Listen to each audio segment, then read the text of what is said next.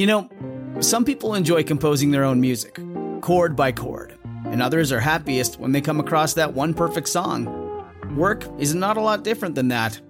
Whether you prefer building your own workflow or using a pre-made template, with Monday.com, you and the team can work in a way that's comfortable for everyone. Tap the banner to go to Monday.com and build your own amazing workflow, or find an awesome template. No judgment.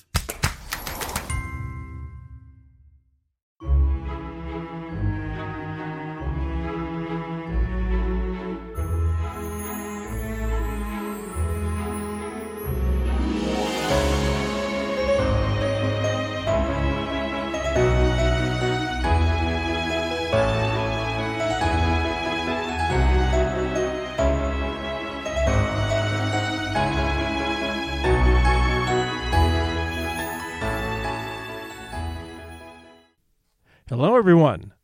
We're back with another action story from Jack London. This one, DEMETRIOS CONTOS, is a story from London's younger days, working for the Fish Patrol. His duty being to catch and round up illegal poachers who worked the oyster and salmon-rich waters of the San Francisco Bay and surrounding for illegal profits. As a teen, Jack London had worked on both sides of the law, making the wise career choice to move to the enforcement side and using his knowledge to snare lawbreakers while earning a steady paycheck.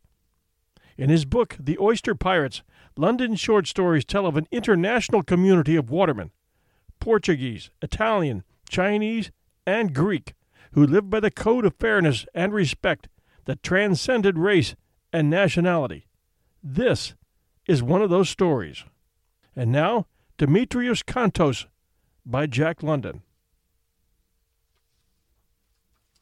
It must not be thought, from what I have told of the Greek fishermen, that they were altogether bad. Far from it.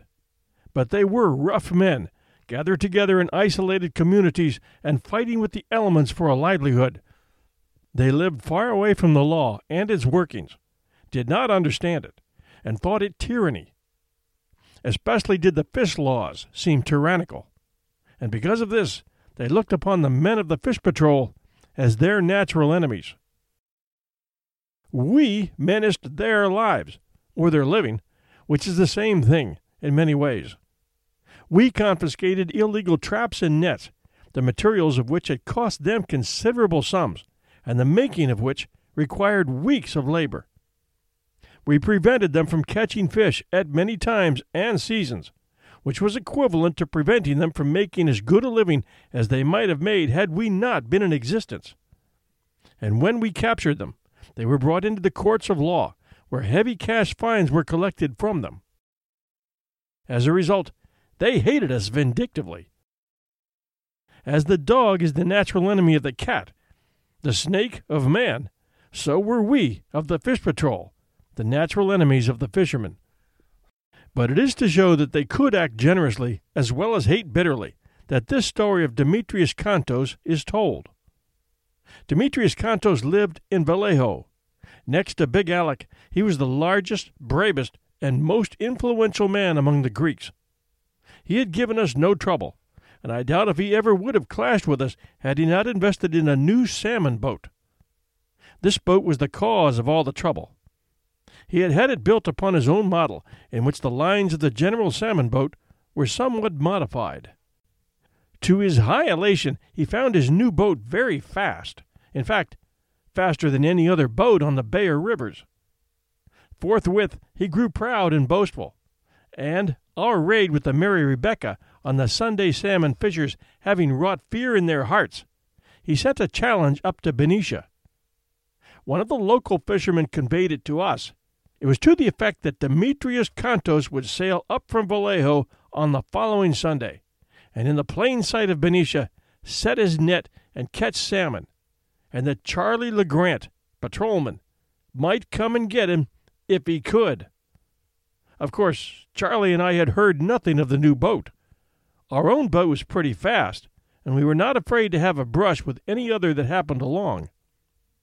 Sunday came. The challenge had been bruited abroad, and the fishermen and seafaring folk of Benicia turned out to a man, crowding Steamboat Wharf till it looked like the grandstand at a football match. Charlie and I had been skeptical, but the fact of the crowd convinced us that there was something in Demetrios Kontos's dare. In the afternoon, when the sea breeze had picked up in strength, his sail hove into view as he bowled along before the wind. He tacked a score of feet from the wharf, waved his hand theatrically, like a knight about to enter the lists, received a hearty cheer in return, and stood away into the straits for a couple of 100 yards. Then he lowered sail, and drifting the boat sideways by means of the wind, proceeded to set his net. He did not set much of it, possibly 50 feet. Yet Charlie and I were thunderstruck at the man's effrontery. We did not know at the time, but we learned afterward that the net he used was old and worthless. It could catch fish, true, but a catch of any size would have torn it to pieces. Charlie shook his head and said, "I confess, it puzzles me. What if he has out only 50 feet? He could never get it in if we once started for him.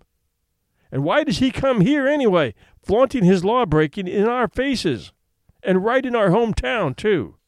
Charlie's voice took on an aggrieved tone, and he continued for some minutes to inveigh against the brazenness of Demetrios Kontos. In the meantime, the man in question was lolling in the stern of his boat and watching the net floats. When a large fish is meshed in a gill net, the floats, by their agitation, advertise the fact. And they evidently advertised it to Demetrios, for he pulled in about a dozen feet of net and held aloft for a moment before he flung it into the bottom of the boat, a big, glistening salmon. It was greeted by the audience on the wharf with round after round of cheers. This was more than Charlie could stand. "Come on, lad," he called to me, and we lost no time jumping in our salmon boat and getting up sail. The crowd shouted warning to Demetrios, and as we darted out from the wharf, we saw him slash his worthless net clear with a long knife. His sail was all ready to go up, and a moment later it fluttered in the sunshine. He ran aft, drew in the sheet, and filled on the long tack toward the Contra Costa Hills. By this time we were not more than 30 feet astern. Charlie was jubilant. He knew our boat was fast, and he knew further that in fine sailing few men were his equals. He was confident that we should surely catch Demetrios, and I shared his confidence. But somehow we did not seem to gain. It was a pretty sailing breeze. We were gliding sleekly through the water, but Demetrios was slowly sliding away from us. And not only was he going faster, but he was eating into the wind a fraction of a point closer than we. This was sharply impressed upon us when he went about under the Contra Costa Hills and passed us on the other tack fully 100 feet dead to windward. "Phew!" Charlie exclaimed. "Either that boat is a daisy, or we've got a 5-gallon coal oil can fast to our keel." It certainly looked it, one way or the other, and by the time Demetrios made the Sonoma Hills on the other side of the straits, we were so hopelessly outdistanced that Charlie told me to slack off the sheet, and we squared away for Benicia. The fishermen on Steamboat Wharf showered us with ridicule when we returned and tied up. Charlie and I got out and walked away, feeling rather sheepish, for it's a sore stroke to one's pride when he thinks he has a good boat and knows how to sail it, and another man comes along and beats him. Charlie mooned over it for a couple of days. Then word was brought to us, as before, that on the next Sunday Demetrios Kontos would repeat his performance. Charlie roused himself. He had our boat out of the water, cleaned and repainted its bottom, made a trifling alteration about the centerboard, overhauled the running gear, and sat up nearly all of Saturday night sewing on a new and much larger sail. So large did he make it, in fact, that additional ballast was imperative, and we stowed away nearly 500 extra pounds of old railroad iron in the bottom of the boat. Sunday came, and with it came Demetrios Kontos, to break the law defiantly in open day. Again we had the afternoon sea breeze, and again Demetrios cut loose some 40 or more feet of his rotten net, and got up sail and under way under our very noses. But he had anticipated Charlie's move, and his own sail peaked higher than ever, while a whole extra cloth had been added to the afterleach. It was nip and tuck across to the Contra Costa Hills, neither of us seeming to gain or to lose. But by the time we had made the return back to the Sonoma Hills, we could see that, while we footed it at about equal speed, Demetrius had eaten into the wind the least bit more than we. Yet Charlie was sailing our boat as finely and delicately as it was possible to sail it, and getting more out of it than he ever had before. Of course, he could have drawn his revolver and fired at Demetrios, but we had long since found it contrary to our natures to shoot at a fleeing man guilty of only a petty offense. Also, a sort of tacit agreement seemed to have been reached between the patrolman and the fisherman. If we didn't shoot while they ran away, they in turn did not fight if we once laid hands on them. Thus Demetrios Contos ran away from us, and we did no more than try our best to overtake him. And in turn, if our boat proved faster than his, or was sailed better, he would, we knew, make no resistance when we caught up with him. With our large sails and the healthy breeze romping up the Carniquez Straits, we found that our sailing was what was called ticklish. We had to be constantly on the alert to avoid a capsize, and while Charlie steered, I held the main sheet in my hand with but a single turn round a pin, ready to let go at any moment. Demetrius, we could see, sailing his boat alone, had his hands full. But it was a vain undertaking for us to attempt to catch him. Out of his inner consciousness, he'd evolved a boat that was better than ours. And though Charlie sailed fully as well, if not the least bit better, the boat he sailed was not so good as the Greeks. "Slack away the sheet," Charlie commanded, and as our boat fell off before the wind, Demetrius's mocking laugh floated down to us. Charlie shook his head, saying, "It's no use. Demetrius has the better boat. If he tries this performance again, we must meet it with some new scheme." This time, it was my imagination that came to the rescue. "What's the matter," I suggested on the Wednesday following, "with my chasing Demetrius in the boat next Sunday, while you wait for him on the wharf at Vallejo when he arrives?" Charlie considered it a moment and slapped his knee. "A good idea. You're beginning to use that head of yours. A credit to your teacher, I must say. But you mustn't chase him too far," he went on, "or he'll head out into San Pablo Bay instead of running home to Vallejo, and there I'll be, standing lonely on the wharf and waiting in vain for him to arrive." On Thursday, Charlie registered an objection to my plan. "Everybody'll know I've gone to Vallejo, and you can depend upon it that Demetrios will know too.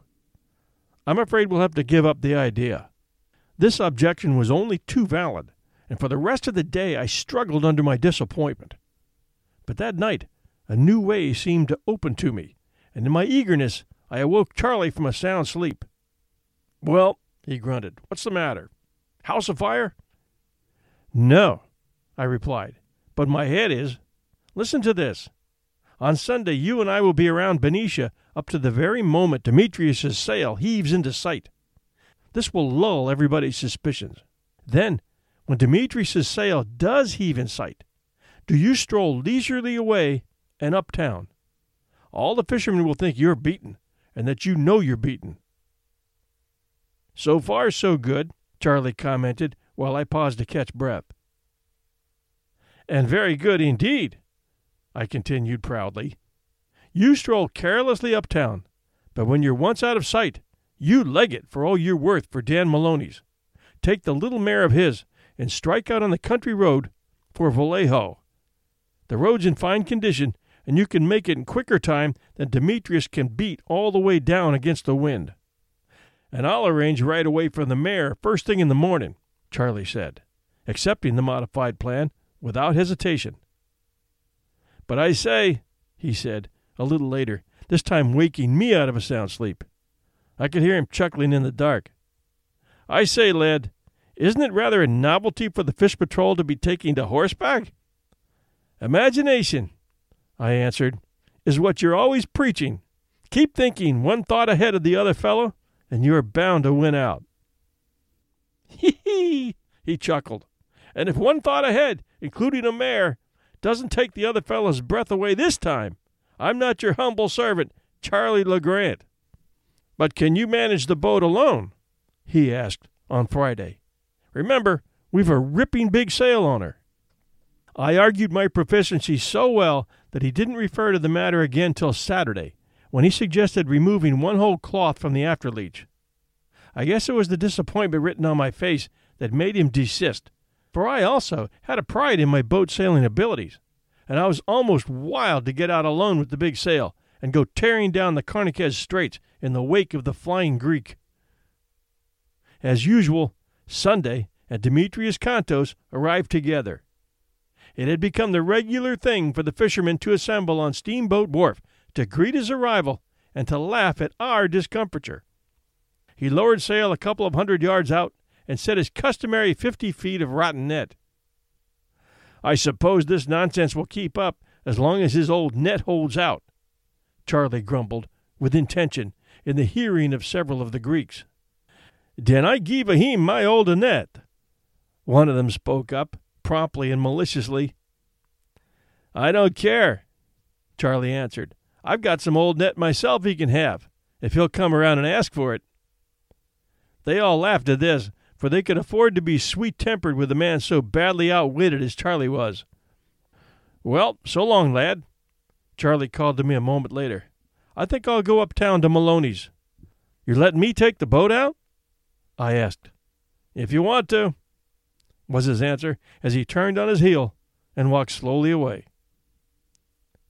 Demetrius pulled 2 large salmon out of his net, and I jumped into the boat.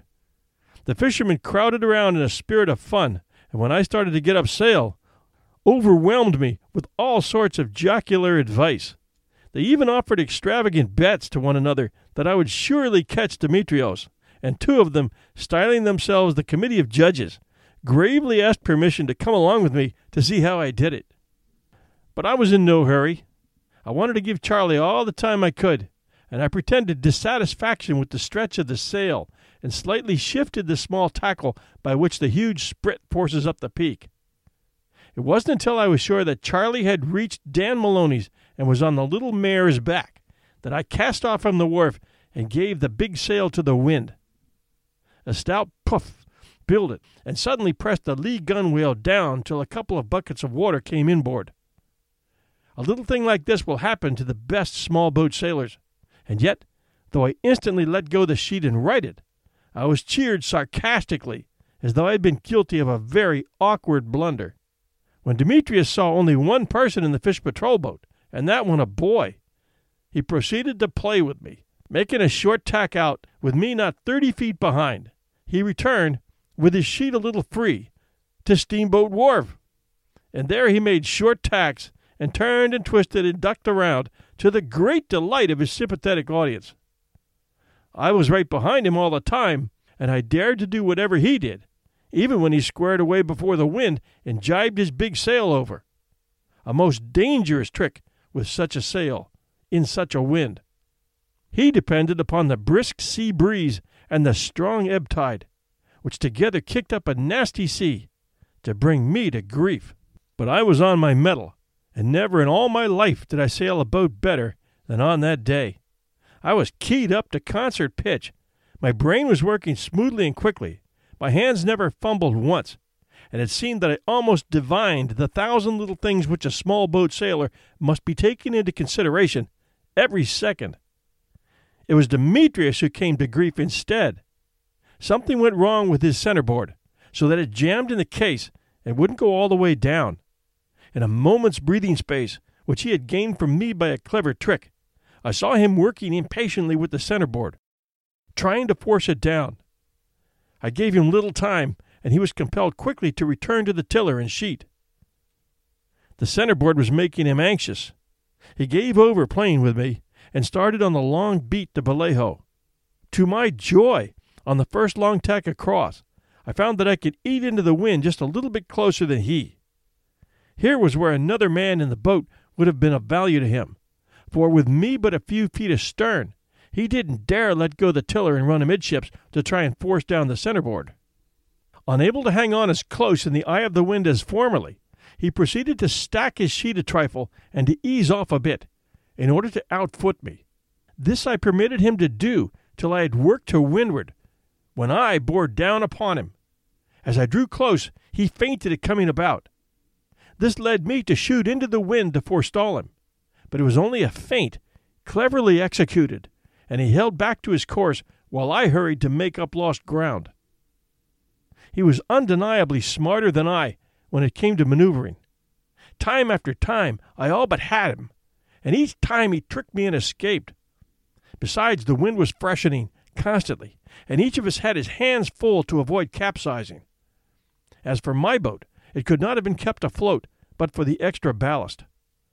I sat cocked over the weather gunwale, tiller in one hand and sheet in the other, and the sheet, with a single turn around a pin, I was very often forced to let go in the severer puffs.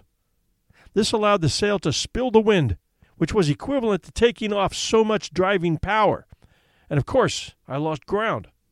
My consolation was that Demetrius was as often compelled to do the same thing.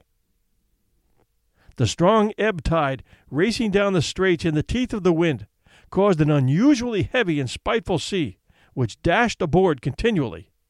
I was dripping wet, and even the sail was wet halfway up the afterleach. Once I did succeed in outmaneuvering Demetrius, so that my bow bumped into him amidships. Here was where I should have had another man. Before I could run forward and leap aboard, he shoved the boats apart with an oar, laughing mockingly in my face as he did so. We were now at the mouth of the straits, in a bad stretch of water.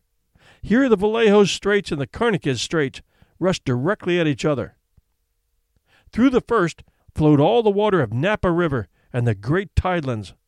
Through the second flowed all the water of Suisun Bay and the Sacramento and San Joaquin rivers. And where such immense bodies of water, flowing swiftly, clashed together, a terrible tide rip was produced. To make it worse, the wind howled up San Pablo Bay for 15 miles and drove in a tremendous sea upon the tide rip. Conflicting currents tore about in all directions, colliding, forming whirlpools, sucks, and boils, and shooting up spitefully into hollow waves which fell aboard as often from leeward as from windward.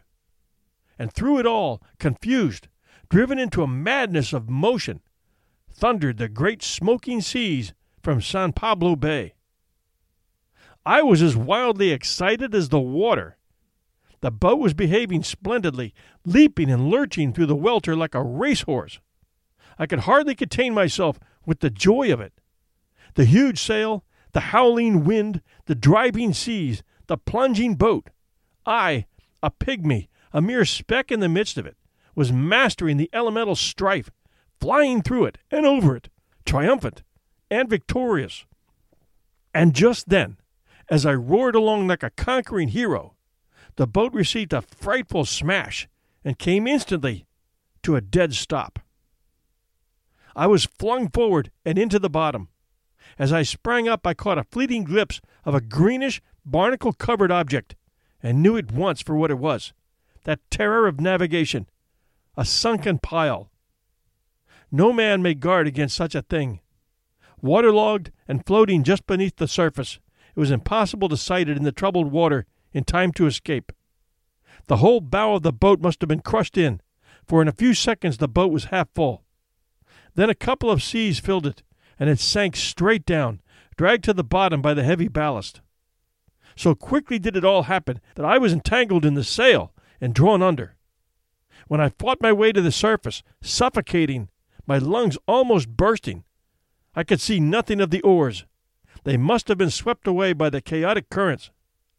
I did see Demetrios CONTOS looking back from his boat, and heard the vindictive and mocking tones of his voice as he shouted exultantly.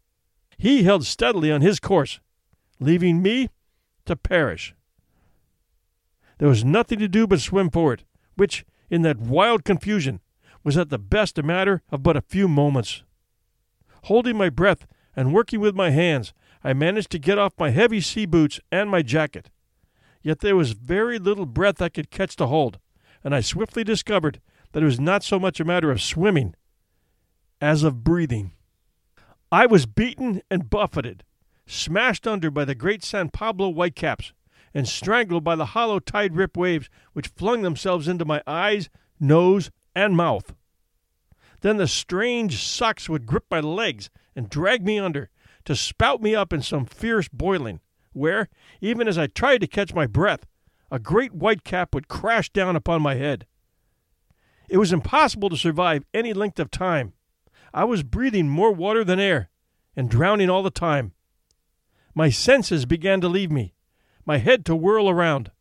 I struggled on spasmodically, instinctively, and was barely half conscious when I felt myself caught by the shoulders and hauled over the gunwale of a boat.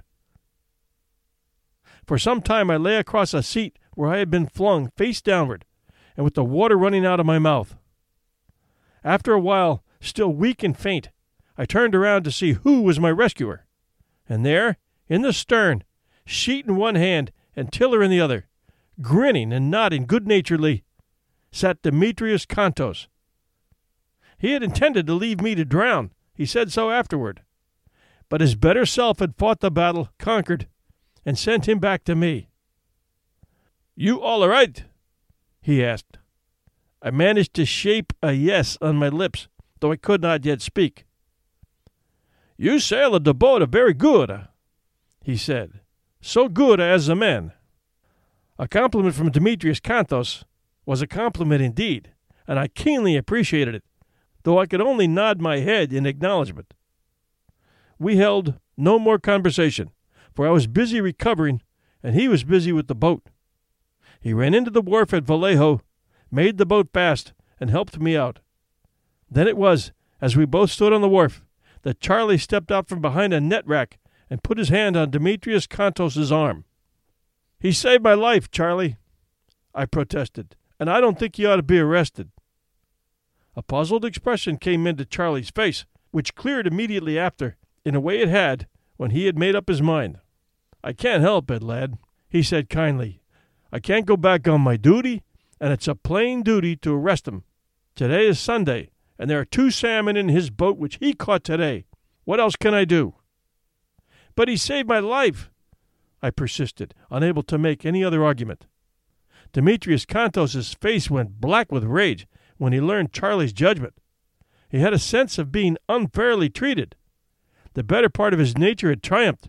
He had performed a generous act and saved a helpless enemy, and in return, the enemy was taking him to jail. Charlie and I were out of sorts with each other when we went back to Benicia. I stood for the spirit of the law and not the letter, but by the letter Charlie made his stand. As far as he could see, there was nothing else for him to do. The law said distinctly that no salmon should be caught on Sunday. He was a patrolman, and it was his duty to enforce that law. That was all there was to it. He had done his duty, and his conscience was clear. Nevertheless, the whole thing seemed unjust to me, and I felt very sorry for DEMETRIOS CONTOS. 2 days later we went down to Vallejo to the trial. I had to go along as a witness, and it was the most hateful task that I ever performed in my life when I testified on the witness stand to seeing Demetrios catch the 2 salmon Charlie had captured him with. Demetrios had engaged a lawyer, but his case was hopeless. The jury was out only 15 minutes and returned a verdict of guilty. The judge sentenced Demetrios to pay a fine of $100 or go to jail for 50 days. Charlie stepped up to the clerk of the court. "I want to pay that fine," he said, at the same time placing 5 $20 gold pieces on the desk. And then he turned to me. "It was the only way out of it, lad," he stammered. The moisture rushed into my eyes as I seized his hand. I want to pay," I began. "To pay your half?" he interrupted. "I certainly shall expect you to pay it." In the meantime, Demetrios had been informed by his lawyer that his fee likewise had been paid by Charlie. Demetrios came over to shake Charlie's hand. All his warm southern blood flamed in his face. Then, not to be outdone in generosity, he insisted on paying his fine and the lawyer's fee himself, and flew halfway into a passion because Charlie refused to let him. More than anything else we ever did, I think, this action of Charlie's impressed upon the fishermen the deeper significance of the law. Also, Charlie was raised high in their esteem, while I came in for a little share of praise as a boy who knew how to sail a boat DEMETRIOS CONTOS not only never broke the law again, but he became a very good friend of ours, and on more than one occasion, he ran up to Benicia to have a gossip with us. Thanks for joining us at 1001 Classic Short Stories and Tales. Today, the rubber meets the road for 1001 Classic Short Stories and Tales. We need your support. We're asking you to become a monthly subscriber to our show. The cost is $2.99 a month, about the same cost as a blended coffee at most places that sell it. It's easy to listen to my shows every week, shows that I've been doing for 3 years now, and it's free.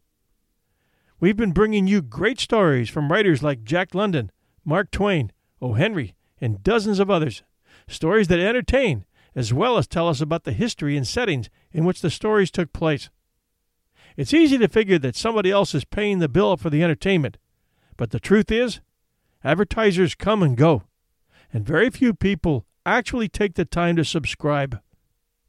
That $2.99 a month is a big deal for my shows because it helps to pay hosting fees, app fees, and all the expenses 1001 occurs on this end, researching, writing, interviewing from a studio I rent hourly, narrating, editing, marketing, and distributing these shows in order to keep growing and make sure they get to all of you on time.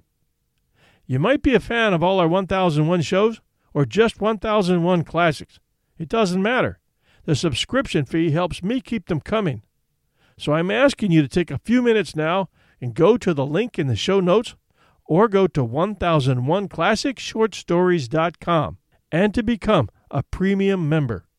If 1 out of every 3 of you took a moment to do this, it would be a huge help to us. Be that person and show your appreciation for what we're doing here. It's credit card or PayPal, and it's safe. Libsyn, our host, is the oldest, biggest, and best of the podcast host companies, and they offer this secure site for subscribers. Joining us makes you a premium member and supporter of our show, and with that you get the satisfaction of knowing that your monthly gift is helping to support a family-friendly show that offers an amazing mixture of historical stories and drama, along with classic literature. Unlike many of today's podcasts, which are full of explicit words and material, we offer content that teaches history, uncovers mysteries, probes the mind, tells of legends, and brings past heroes to life. Best of all, you can share your episodes from all 3 of our shows, 1001 Heroes, 1001 Stories for the Road, and this one, 1001 Classic Short Stories, with the family. We receive lots of reviews that tell us of moms and dads listening in the car with the kids, of wives and husbands sharing our show, and so on. The knowledge gained from listening to 1001 is immense. For me, it's a fantastical journey, and each story takes me down another path to adventure and learning. We used to say that being a fan of this show means never being at a loss for something to talk about in a conversation, and that's true. You all know how much I appreciate your listening. Now it's time to take a minute and show yours. We need your support, and we're asking you to step up. Thank you. We'll see you next week.